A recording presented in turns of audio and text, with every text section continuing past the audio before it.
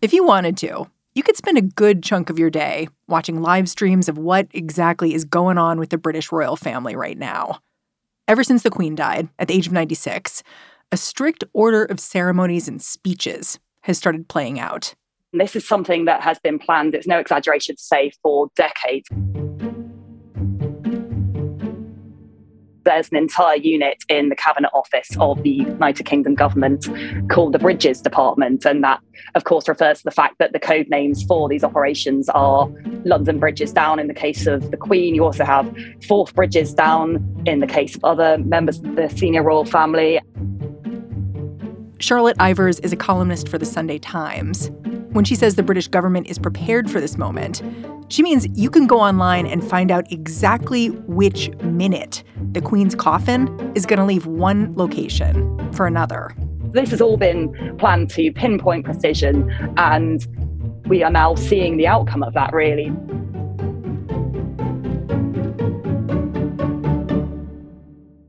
Charlotte has followed along as Prince Charles was proclaimed king live on TV, the first time that's ever happened.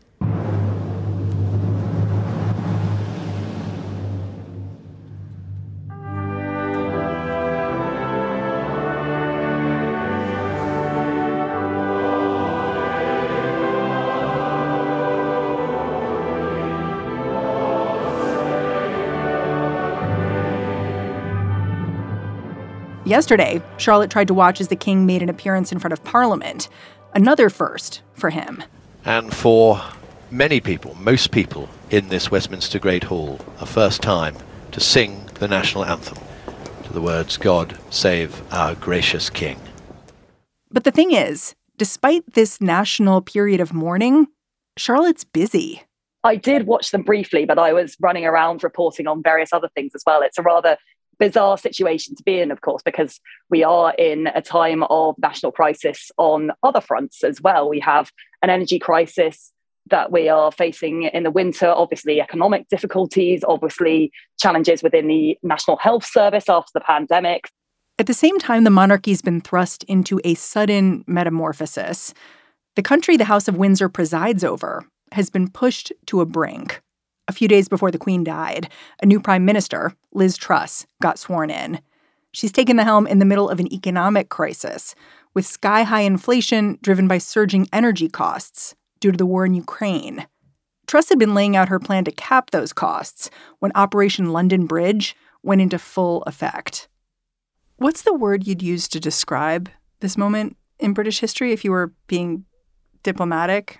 Or even if you weren't, like transition, transformation?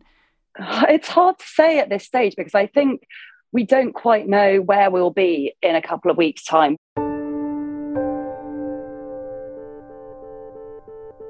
What happens in the coming weeks and months is an open question. I think certainly everybody in the UK is waiting for a winter which we're expecting to be quite grim. Today on the show, the UK is in a period of mourning for now. How long will this calm last? I'm Mary Harris. You're listening to What Next? Stick around.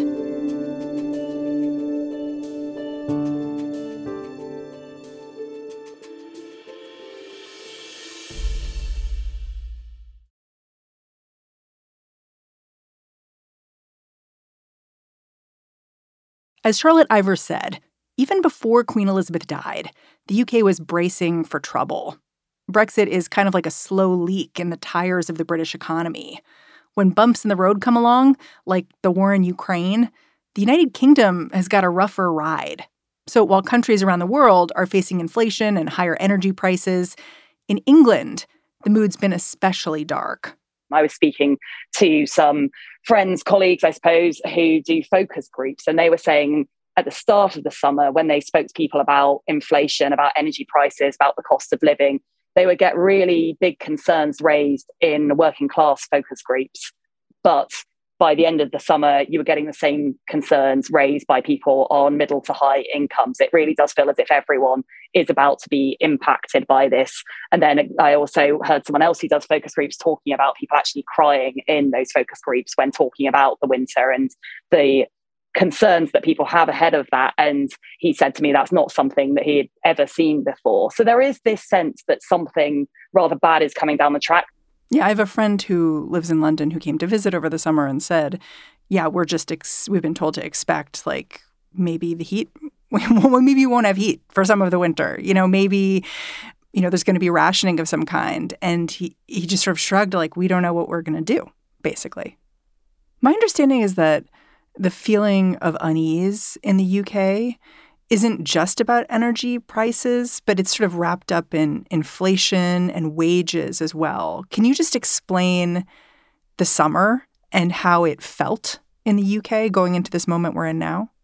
Absolutely. So, of course, a lot of the inflation we're seeing does come from energy prices, but it's not just from there. And wages largely across the public sector in particular will not be going up in line with inflation. And as a result, we have seen a lot of industrial action over the course of the summer. We saw train strikes. We saw strikes by barristers to support criminal barristers who are on relatively low incomes for public defence. And then as well, we're expecting to see further strikes probably over the course of the year. There was some talk about strikes by nurses, strikes by teachers. And there is just this overall sense that we are seeing something that is gathering momentum. We are seeing a lot of different industries in different parts of the public sector increasingly concerned about the cost of living and about whether their wages will be able to go up in line with that. Earlier this week, I promised I would deal with the soaring energy prices faced by families and businesses across the UK. And today, last week, on the same day the Queen died, Liz Truss, the newly installed British Prime Minister, announced plans to freeze the price of gas and electricity for the next 2 years. This will save a typical household £1,000 a year. A massive government subsidy for heating bills is perhaps not what Liz Truss expected to be her first big policy initiative. That is a remarkable move away from how she started off as a contender for the Conservative leadership. Right, she's a conservative. She is a conservative. She's a free market conservative as well. At the start of the leadership campaign, she was talking about wanting to prioritise tax cuts, wanting to stop handouts. Then we had a bit of a shift towards her talking about handouts for the least well off, although obviously she didn't use that terminology.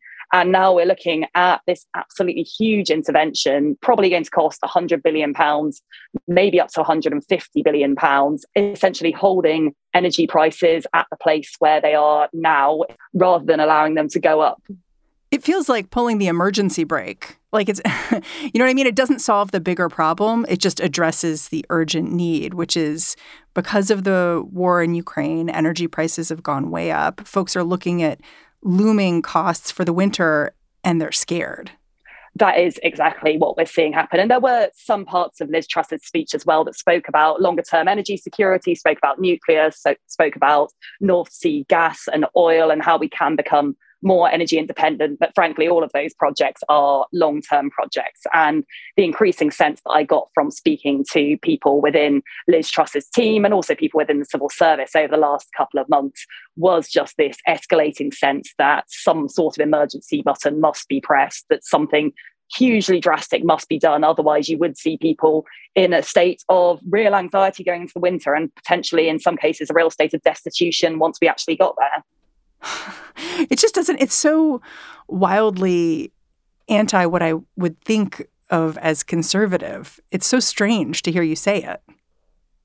It feels very strange because this is not just a standard conservative politician. This is Liz Truss, who prides herself on being non-interventionist, on being low tax, on being pro-free market. And now we have this huge, huge intervention in the energy market, which I think speaks to partly the political pressure on her, but partly also the scale of the problem that is being faced. It is remarkable, I have to say. When I first read on the front page of the Times that this was what Liz Truss was planning, it felt very surreal having heard her previous speeches at the start of the leadership campaign where she talks about her priority having to be tax cuts rather than further subsidies. But what is not affordable is putting up taxes, choking off growth and ending up in a much worse position. I will cut taxes to reward hard work and boost business-led growth and investment. My tax cuts will decrease inflation. Really? Because what they Can do... you point to a single job? Well, there's so much focus right now on the passing of the Queen and the new king, but I do want to really dig into Liz Truss and who she is for some of my listeners who might not know, because my understanding is that she's a person who's going to really have to get in there once this period of mourning is over and try to figure out how to fix what's not working right now. So can you just introduce me to her and who she is? Of course. So Liz Truss is a fascinating figure because she is the longest serving cabinet minister. And of course, we've had the same party in government for the last... So a survivor. She is a survivor. She's a survivor. In a way, she is the ultimate establishment figure because she has been at the heart of this government and this party that has been in power for over a decade now. But there has always been this sense, and it's very smart how she's managed to do it, that she is an outsider. She's always been very good at making it clear that actually she probably is a little bit more free market, a little bit more capitalist, a little bit more pro-low taxes than the current Conservative leadership, whoever that has been, but always managed to also appear loyal in public as well. It's all been very wink and nod.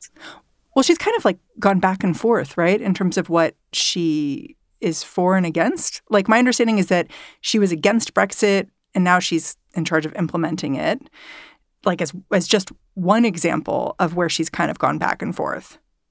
Yes, I take a slightly different view on Liz Truss to some people, because a lot of people talk about the fact that when she was 19, she was a Liberal Democrat, she was a Republican. There's a excruciating speech of her as a teenager where she talks about wanting to get rid of the monarchy. We do not believe that people should be born to rule, or that they should put up and shut up about decisions that affect their everyday lives.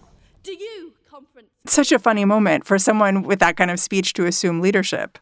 It is rather.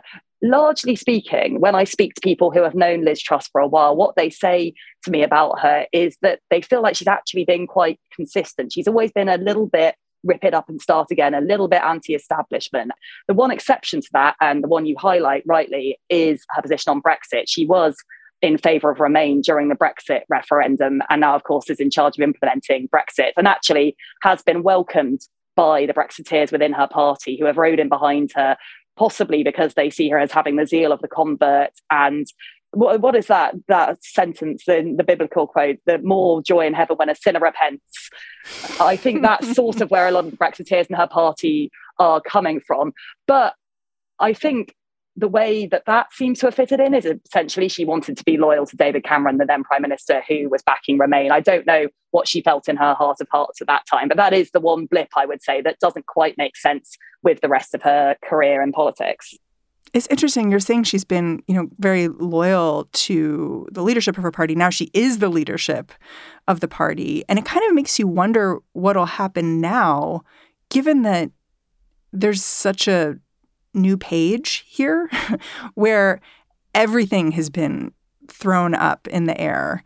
And so you've had this person in charge who's been loyal to her party, but now she's leading it. And so do you have a good sense of where she takes things from here?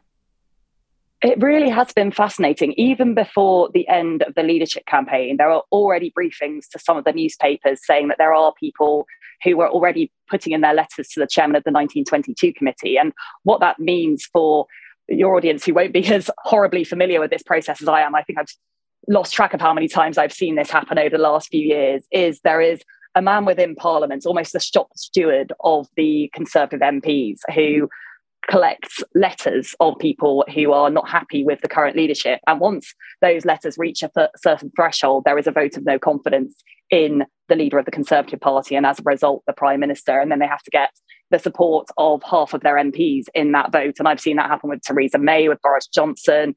And now there was talk before Liz Truss even got the leadership of the Conservative Party that people were already planning to get those letters in. And she's been the leader for How many days now? Not many. Oh, this was before she even became leader. There were people preemptively planning it. Oh, wow. And look, that's a small minority of Conservative MPs. Anyone can see that actually most of the Conservative MPs desperately want this to work. Even if they worry that it won't, they do want to remain in power. And also they do have a sense that something momentous is about to hit the country, and they do need to respond in order to protect their constituents. So the overall tone, I would say, from the Conservative MPs that I've spent the last couple of weeks speaking to, is that they are a bit wary of whether Liz Truss can do it, but they all desperately want her to succeed for the reasons I've just set out. Huh. But it sounds like things aren't calming down. No, things really aren't calming down. And as I mentioned earlier, there has been this pause in the day-to-day ups and downs of politics. The plotting obviously has stopped because we're in this period of national mourning. But I do expect that when things return to normal, politics will become pretty challenging. After the break, more with Charlotte Ivers.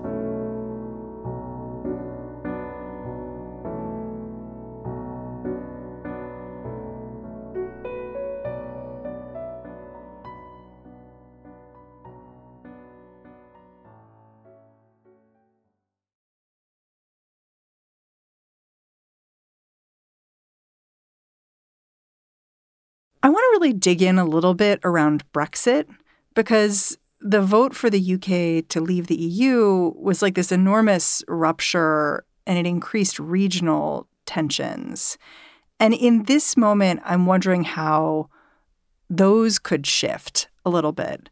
Like, I think about Scotland, which rallied for independence, for example. Like, when you think about the next few months with new political leadership at Downing Street and the Queen's death, how do you think about those conversations evolving?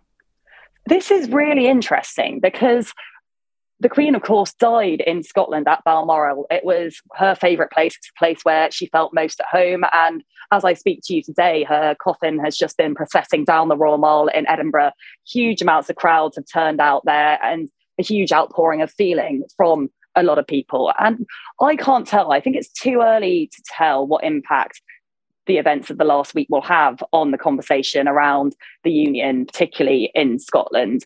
One thing that I did think about earlier today is that a lot of the conversations I have with politicians who are extremely pro-union and who worry about the future of the union revolve around the fact that when we had the Scottish referendum in 2014... The referendum for independence. That's exactly right, the Scottish independence referendum. The yes side on that were very emotive. They very much played into this sense of patriotic feeling, of feeling Scottish, of feeling proud to be Scottish. Whereas the no to independence side, it was very based on economics and very based on concerns about Scotland's economy and the practicalities of it if Scotland did leave.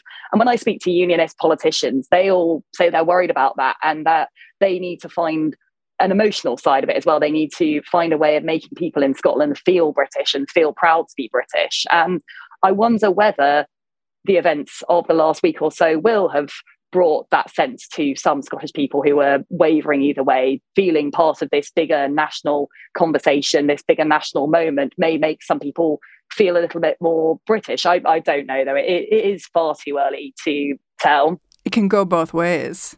It really could go both ways, exactly. And of course, the Queen is an immensely popular public figure. Her approval ratings way higher than any politician that we have seen forever, really. And so she perhaps played quite a strong unifying role as well. So who can say what things will be like without her? Yeah. I mean, the way that I heard one analyst put it that I thought was kind of wise was conversations that were deliberately avoided out of respect for Queen Elizabeth might be more open and more accessible now. Not just when it comes to Scotland, but when it comes to other places that have accepted that the crown is part of what they're about, that, the Queen is their sovereign and now they have a king. And I wonder what you think about that and how those sort of movements might be supercharged or even just change. Certainly, there have been concerns for a while that some Commonwealth countries who do like the Queen but do not have a huge amount of affection for the monarchy as an institution could choose this moment to become independent or to leave the Commonwealth or to choose a different head of state. I haven't seen anything particular on that front in the last few days. As you say, a lot of conversations of that sort have not taken place as a result of people's affection for Queen Elizabeth. And so now would absolutely not be the time for them to restart again. But certainly that is something that politicians in the UK have expressed concerns to me about in the last couple of years or so. Yeah. I mean, you can see the monarchy begin to reckon with this. Like last year, King Charles, who's not King Charles at the time, went to Barbados and apologized for the slavery and brutality of the past. From the darkest days of our past and the appalling atrocity of slavery, which forever stains our history, the people of this island forged their path with extraordinary fortitude. Emancipation, self-government, and independence were your waypoints. But he was there because he was marking the end of the Queen's status as Barbados's head of state. And so you can sort of see how there may be this future coming and the monarchy may have to reckon with where it's headed. Yes, and it's interesting that we had that from now King Charles, because the monarchy has been on quite a big journey over the last couple of decades, certainly since the mid-90s. There has been this attempt to almost take away some of the mysticism, take away some of this sense that they are other and that they are away from the people, and to make them feel more of a part of modern British life and to try and modernise them in some sense. Obviously, that's a relatively slow process and a lot of it is done in very small, subtle ways. But certainly that has been one of the things that now King Charles, obviously formerly Prince Charles, has been known for, his sense that the monarchy does need to move with the times. And you can see that from Prince William as well. He clearly has that same mission in mind with a lot of what he does. Do we have a sense of how King Charles and Prime Minister Truss are going to work together right now? Like, do you have any thoughts about that? Well, what we did see is that Prince Charles had a meeting with Liz Truss on Friday. That was a fairly substantial meeting. It's so funny you just said Prince Charles. I just imagine it's going to be so hard to get used to saying King Charles. It is really bizarre because so many of the parts of British life do have the Queen's name woven into them. So, for example, our most senior lawyers are known as Queen's Counsel. Well, not anymore. They're now King's Counsel. Obviously, the national anthem, the words of that change. There are so many little bits and pieces. Our stamps will have to have a different person on them. All of the letterboxes, they have the Queen's head on them. So there are all these little things that will have to change. And yes, you're right. It will take a lot of getting used to. It's a vast proportion of the UK population, certainly including me. And I think it's about 75% of people have never known another monarch other than the Queen. So it is this huge shift. And yes, I think the changes in all those little ways will be quite odd and will take a while for people to fully adjust automatically to. It's funny listening to you because the sort of premise of this conversation was the Queen has died at this time of incredible uncertainty for the UK. But listening to how you're talking about the events of the last week or so, I do kind of wonder if the Queen's passing provides this reset moment where there's been so much tension about the economy and the costs and strikes, and whether this moment of unity in the UK might impact those conversations in a positive way by having folks be more willing to come together. I think that's certainly possible, to be honest. Well, as I was discussing earlier, we saw these tributes in Parliament on Friday and on Saturday from politicians from across the political divide. You had the leader of the Scottish National Party, for example, paying tribute to the Queen. You had leaders in Northern Ireland from across the political communities there paying tribute as well. And you had politicians complimenting each other's speeches from across the House. Harriet Harman, for example, a very notable Labour politician, paying tribute to Boris Johnson, former Conservative leader and Prime Minister's speech. And watching some of the footage of the various memorial events, you see the leader of the opposition, the Prime Minister, leader of the Scottish National Party, all smiling together, all grieving together. And it has felt like a huge shift in tone from a political environment which was, I wouldn't quite say vicious, but certainly very tightly fought and very emotionally high stakes because of the various different problems facing the country. Charlotte, I'm so grateful for you joining me. Thanks for talking. Thank you for having me. Charlotte Ivers is a columnist for the Sunday Times of London and a political correspondent for Times Radio, a digital radio station affiliated with the Times of London. And that's our show. What Next is produced by Elena Schwartz, Carmel Delshad, Madeline Ducharme, and Mary Wilson. We're getting a ton of support right now from Anna Phillips and Jared Downing. We are led by Alicia Montgomery and Joanne Levine. And I'm Mary Harris. You can go track me down on Twitter, say hello. I'm at Mary's Desk. Thanks for listening. I'll catch you back here tomorrow.